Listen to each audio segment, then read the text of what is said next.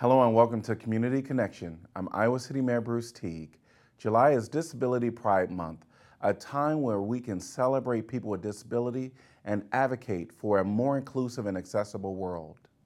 From infrastructure and buildings to programming and activities, when accessibility and inclusivity are considered in all aspects of our community, everyone benefits. Today I'm joined by two guests, Erin Kay and Mike Hoenig. Welcome to both of you.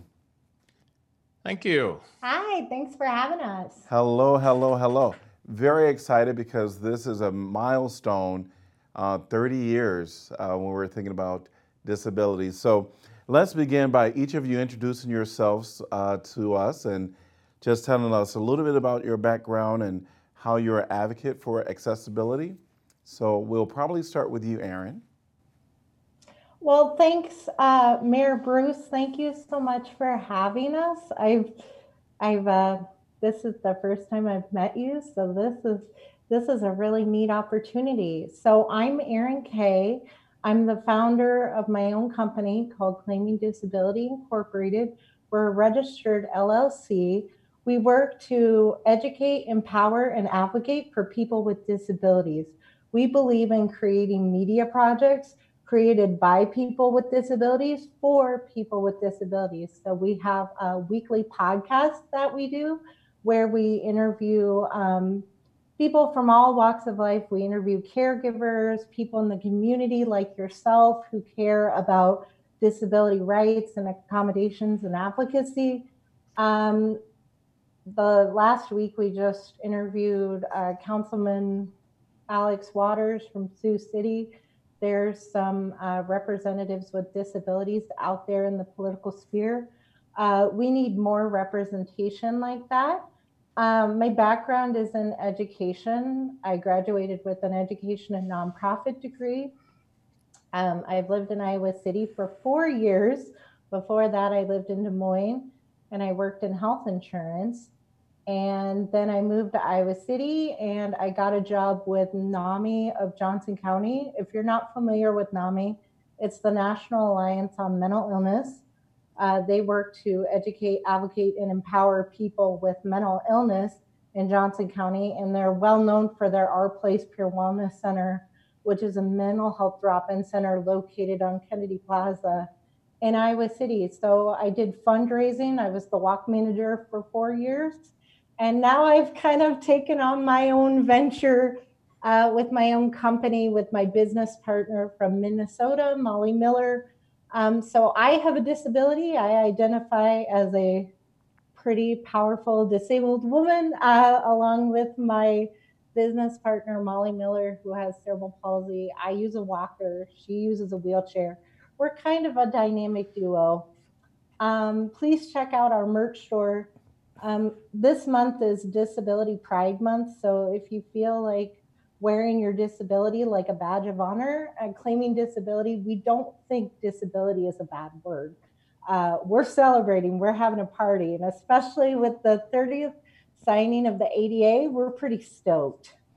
Well, it sounds like you are definitely an advocate and have been very busy, so thank you for introducing yourself. Mike, we're going to switch over to you, and please introduce yourself and tell us about your background. All right. Well, thank you, Mayor Teague, and thank you for this opportunity to highlight disability, especially during the week of the 30th anniversary of the ADA. So my name is Mike Hoenig. I am a program coordinator at the University of Iowa Center for Disabilities and Development. I've worked there for over 26 years now. I work on several programs related to such things as teaching health professionals etiquette for working with individuals, patients with disabilities. I support adults with disabilities in a leadership training program. And we recently have embarked on a couple of new ventures to really promote self-advocacy and self-determination among people with disabilities. And it's interesting to me that we're kind of having to re-energize that process, because 30 years ago when the ADA was signed, I was actually working for a Center for Independent Living in the Quad Cities where I still live. And I remember a lot of the work that went into the passage of the ADA both in terms of policymakers like Senator Harkin, who was the lead sponsor, but also the groundswell and the grassroots effort of people with disabilities who really championed the cause and expressed the need in many, many different ways for the civil rights legislation, which we know now as the ADA. So I'm really excited to be here. It's cool to be doing this with Erin, because at the time the law was passed, that you were at a very different stage in your life, Erin, as was I. But I actually remember when it got signed, and I remember walking into the office, the Independent Living Center, on the Monday after the signage, and having just this huge celebration, just kind of impromptu. So it's bringing back a lot of memories. Well, thanks both of you for telling us about your background. And we've mentioned the ADA, which is the American Disabilities Act of 1990. And it actually right now is coinciding with Disabilities Pride Month.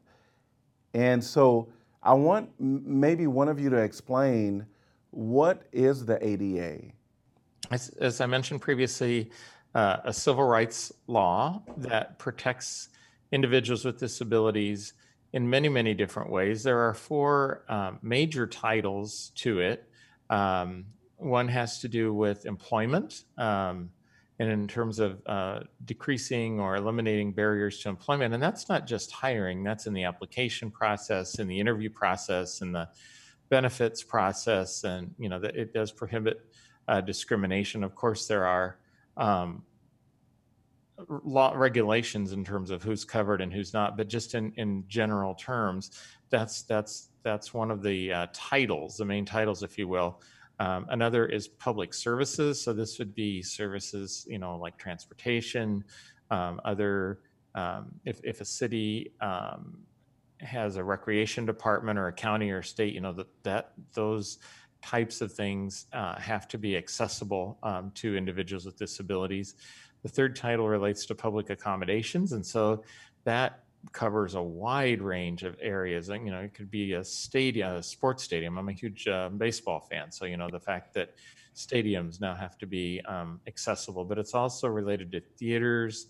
It could be zoos. It could be just where people want to go, restaurants, and people think about it primarily in terms of physical accessibility, but it also involves other types of programmatic accessibility in terms of, in my case, either having Braille menus or providing an accommodation so that I know what's on the menu at a restaurant. Or for a person who's deaf, if you go to Hampshire and some of the other places around Iowa City, for instance, you'll notice that there are loops now that will allow individuals with low hearing to be able to enjoy the same thing, the audio, in a way that they may never have since the loss of their hearing, and that's all due to the ADA.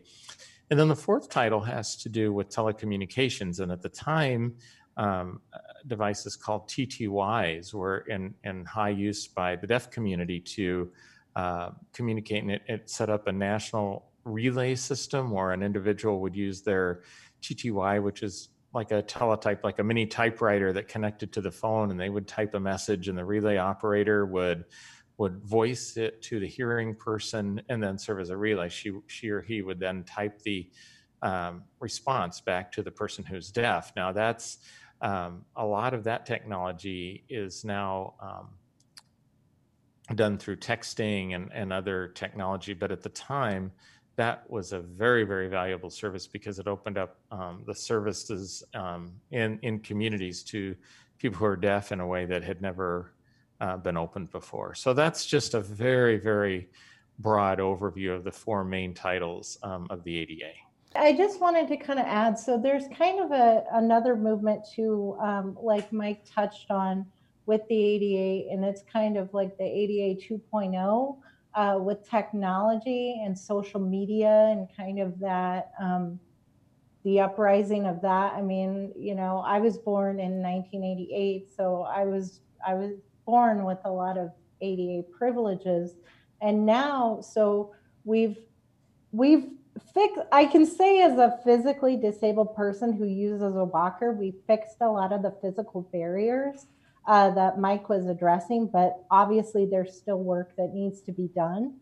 But also in online, making sure your website is accessible with image descriptions, making sure that the website has a reader that you're able to make payments online and have that accessibility in online as well. So we're kind of moving into that movement, making sure that we have those accommodations as well. You actually answered what I was going to ask. 1990 is very different from 2000. 2000 and even 2020. Technology has changed, and so I just wanted to know, like, what are some of the differences between then and now that you all have seen? But I guess I would like to hear your personal stories relating to ADA. I know, Mike, for you, you lived prior to ADA. So you have potentially some experiences that you can talk about how the ADA has been beneficial or some of the challenges. And then for you, Erin, because of when you were born, ADA has always been there. But of course, there's been changes recently, and especially with your business, I imagine that you do see some of those. So we'll start with you, Mike, and maybe you can tell us a little bit of what you've seen. Here are your personal experiences. Well, sure. And it's very interesting to reflect back because it's not like we signed the ADA and then the next day the light turned on and everything was accessible. Wouldn't that have been awesome? Yeah, wouldn't that have been great? Well, it didn't quite work that way, and so a lot of the changes have happened over time. I think the ADA really was a catalyst for those changes. So I still remember growing up and having lots of curbs where you had to step up on the curb. There were no curb ramps. So first it was the curb ramp, and then it was the little they're called domes that the little domes that go over the curb ramp so that a person that's blind can use their cane to find them as they cross the street. So some of those kinds of things, the physical access, but it's come in waves. So, things like the Pentecrest in Iowa City. For many, many years, even after the ADA, there were steps, and a lot of those steps have finally gone away. I think there's law is only as good as how well it can be implemented. So I've seen those kinds of changes in terms of the physical environment. I am old enough to remember when having accessible entrances was not the norm.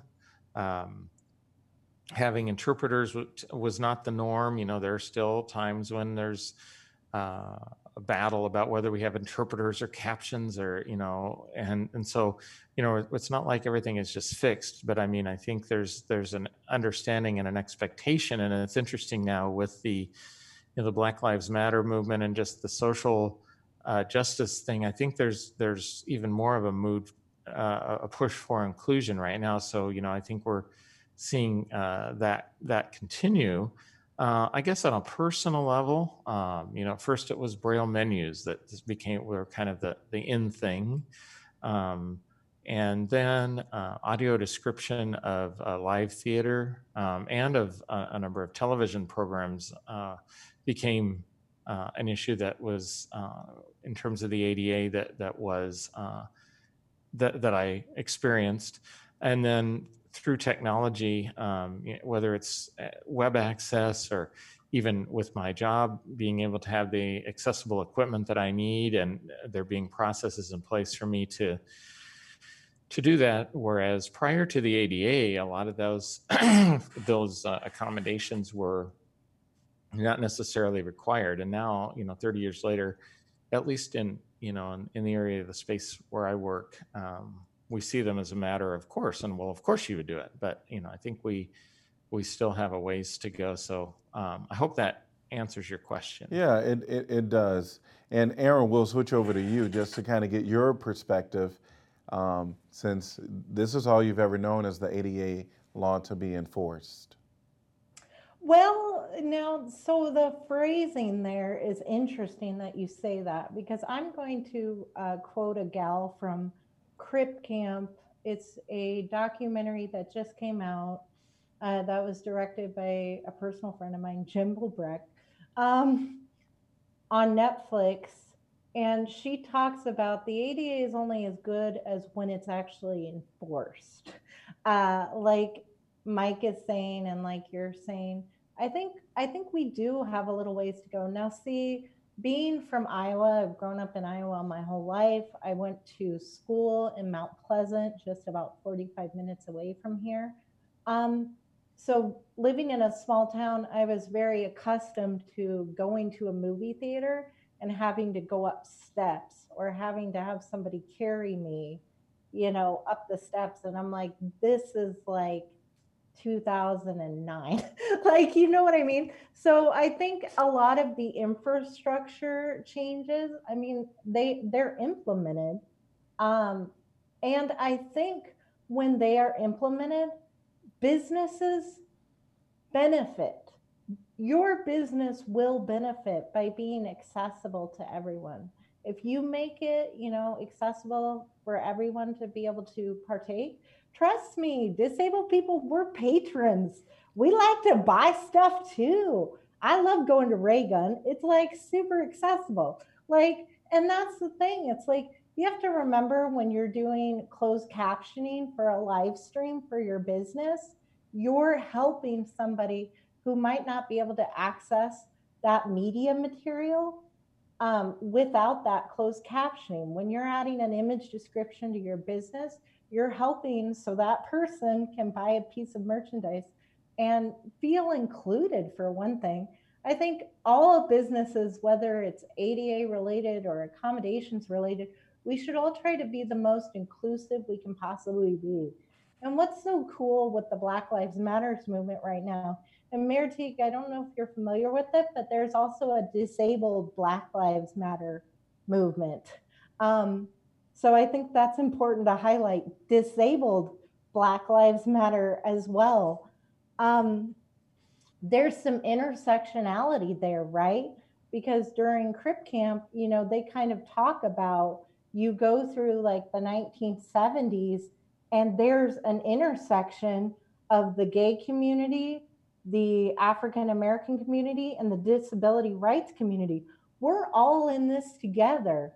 When we're talking about minority groups, when we're doing sensitivity trainings, if you include people with disabilities, that just means, we're all part of it. I think we can all really relate to being excluded, whether you're being excluded from a business or you're being excluded from a job opportunity, which unfortunately has happened. And it's 2020. And again, I think that comes down to perceptions. When people see me roll into their office, unfortunately, there's a perception that I'm not as competent as the able bodied person. I think we really need to start changing the language around disability, because people inherently think when you say, "Oh, I'm a disabled woman," their first reaction is, "Oh, no, you're not." I'm like, "Yes, I am. I am disabled. I am disabled as heck. Like, sorry, but like when you see me, I am disabled. Don't take our identifier away. Disabled does not mean bad. Disabled does not mean unprofessional. Disabled does not mean incompetent. We have to change the language. And that starts with just being more inclusive of groups and hearing more voices. Does that make sense? It does make sense. Although there is a little bit of a divide amongst those that talk about disability. It's something that people don't want to be labeled as. And then now there is kind of, I heard you say it earlier, Erin, reclaiming the word disability with great pride. And so that is something that I want to know, what are your thoughts on that divide within our community? It is interesting because I grew up in, within growing up in the disability rights and independent living movement, where we put the person first. And I continue to believe that. I believe that, for one thing, I've never been a fan of the word disability. I don't have a better option, and that's what we've kind of settled on over the years. But if you dissect it, it's, dis is not, so not ability, and that's not who I am.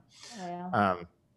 But that's the word that seems to have been settled on, and it's a lot better than handicapped or some other things that people have come along the years. But being blind is in my mind, is one part only of my identity. I mean, I'm a homeowner, I'm an employee, I'm a sports fan, I'm a gardener, I love to travel.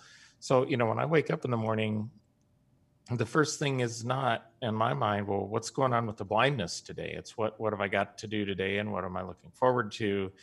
And so I see myself as a person first. And, I think there's actually a national organization called People First, or Self Advocates Becoming Empowered. And then from that, there are People First chapters around the country. So that's kind of where I come from on that. And I completely understand. And let me make something clear. At Claiming Disability Inc., Claiming Disability, your disability journey is your own. We definitely understand person first language, like Mike is talking about, persons with disability, versus identity first language, which is what I use, disabled person. There is nothing wrong with however you want to identify as a disabled person. But I do think that there's a misconception, like Mike is talking about, I look at myself as a person first. With the identity first movement, we do look at ourselves as people. We're disabled people. We're a culture, and we're proud of it. So person first language was created by the able-bodied community. So we inherently are reclaiming, as you said, Mayor Teague, we're reclaiming that label, and that's why we have, movies like Crip Camp. Everybody at Camp Jened in New York City called it Crip Camp because that was the culture. I can't wait until we go to Crip Camp this summer. Like, it's a culture. Mm-hmm. I say disabled, and I say it proudly. My shirt says pretty, disabled, and powerful. Again, it comes down to semantics. And I think when Mike's like in the Webster's dictionary, disabled says not, I think we need to change the vernacular of disabled means a person who's very familiar with community resources. A disabled person is somebody who is very familiar with being oppressed. A disabled person is very familiar with the accommodations in their community. A disabled person can relate to other disabled people. I don't have the same disabled experience as Mike. I'm a disabled woman. I have cerebral palsy. I use a walker. I don't know what it's like to be visually impaired, but I can relate to not being able to get the accommodations that I need, to have people look at me like I'm less. And again, with the Reclaim movement, we've decided to not give people that power. We're taking back the label, and we're disabled and proud. I like to say disabled and fierce. We've got a t-shirt in our merch store, disabled and fierce. Hello, goodbye.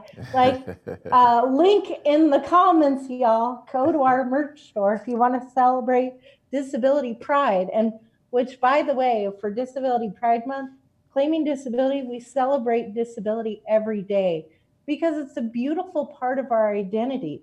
To take it out of our identity doesn't make any sense because, like Mike says, yeah, maybe I don't instinctually wake up and say, wow, I have cerebral palsy today, but I know when I'm going into the world, I will encounter something that, my disability will be impacted by. And it's not us, it's the barriers surrounding us that are inaccessible that makes the world hard for us to get around. So that's not something where we have to take away our identity. the world needs to be fixed to include others in terms of disability and media representation and stuff like that. That's not us. We out here celebrating. I hear you. Like, So, yeah, so what I might say is, so anybody that's out there looking at this episode today is to do self-examination about what is their knowledge of ADA, and how within their world can they contribute to the enforcement. Because I think that's the key, is that is as good as it is enforced, right? And so do self-examination. One thing that I'm proud of is that the city of Iowa City, you know, when I think about our parks and our rec centers, we look at ADA. Now, of course, there's something to be said where we can always do better, but I think we're looking at it. I think one step is assessment.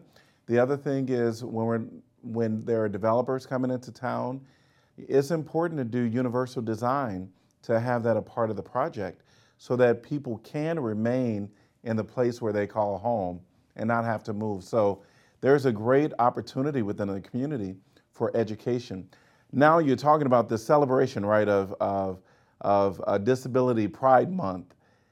With COVID-19, it was to happen right around now, but it's not going to happen. You're looking at, is it October 3rd that you're going to do a celebration? Yeah. Is it going to be online? It is. We're still actually doing some planning, obviously, and taking something online. It is amazing how much change has to happen. So, you know, we envision, for those that have attended ADA celebrations in the past, we've talked about awards, and I'm really excited to.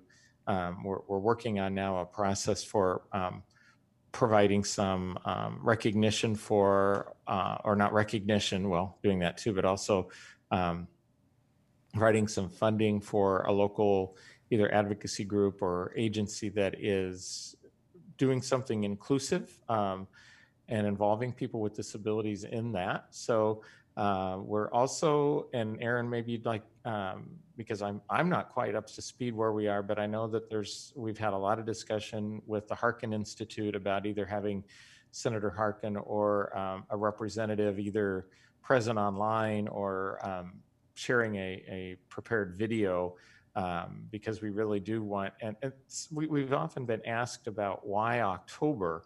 And the original plan was to really make this we've struggled for attendance in the last few years, and we thought, man, this will be great to bring students in and figure that all out. So it still is an evolving process. But Erin, what would you like to add? And Mike, you need to remember that October is National Disability Employment Awareness Month. So that will actually fit perfectly with that. And our theme for this year for the ADA celebration is Employment is Empowering. So we are getting a representative from the Harkin Institute. We're stoked about that. In Iowa, Senator Harkin's former Senator Harkin is kind of a big deal. So we're super stoked. Yeah, and so it'll be in October for National Disability Employment Awareness. And again, like Senator Harkin mentions in the Harkin Institute, he just did a presentation actually virtually where he discussed this very thing. Our final frontier for people with disabilities is the employment piece. We need to be walking, excuse me, maybe that's a bad word, rolling the roll when it comes to representation of disabled people in the workforce. Young disabled women and young disabled men need to know that they can be directors, that they can be CEOs, that they can be doctors, you know, as a disabled person. Who's more empathetic to somebody who has been a patient, but a disabled person who's in the medical field? There's a really lovely gal who we love that's called a seated nurse. She is an African American woman who has a disability and is a nurse. And the only reason she got a job is because of COVID. And she works in New York City. And they were like, we have a nursing shortage. We need as many bodies as we can. She had applied for over 85 nursing jobs. Guys, like, it's not difficult to get a nursing job because people need healthcare professionals. My husband works at Mercy. Like, people need those jobs. And so she was being turned down essentially because of her disability. And now she has a job. So I think COVID is actually, it's ironic. Disabled people, we've been preparing for this our entire lives because we have often had to be resourceful when it comes to work, either working remotely or, I take public transportation, the lovely Iowa City public transportation. I think it's a wonderful resource for disabled people. But again, it's hard to get around. So I think with COVID, it's been really interesting how we've been able to be accommodating during this time. For us in the community that don't have a physical disability or maybe some other challenges, it's important to hear from individuals that do have some impairments, and tell us how we can be more in tuned or educated on some things. So thanks for being a part today to both of you. Any closing words that you would like to say? I do want to let you guys know that our virtual ADA event that will be taking place on October 3rd, it's free to the public. Anyone can register. I highly recommend, if you're a caregiver of somebody with a disability, if you're a disabled person yourself, that you join us and attend. It will be accessible. We will have ASL interpreters. We will have closed captioning. We will make sure you have the accessibility that you need. And it's going to be a really interesting session. You're going to feel empowered and ready to just take on the world after you be part of this Zoom session. So, Awesome. I just want to wish everybody a happy 30th ADA celebration. And, and as you watch this, just think about ways that you can include people with disabilities in, whether it's your circle of friends, your job, your employment, your business, wherever it is that you have a sphere of influence. Just realize that we are a part of the community, and remember the ADA and what it stands for and what we have accomplished. Thanks to both of you. We're all in this together, and happy Pride. thank you. Yes, thank you both. Thank you. Thanks for watching our show today. We'll be back again next week with more Community Connection. Until then, stay safe.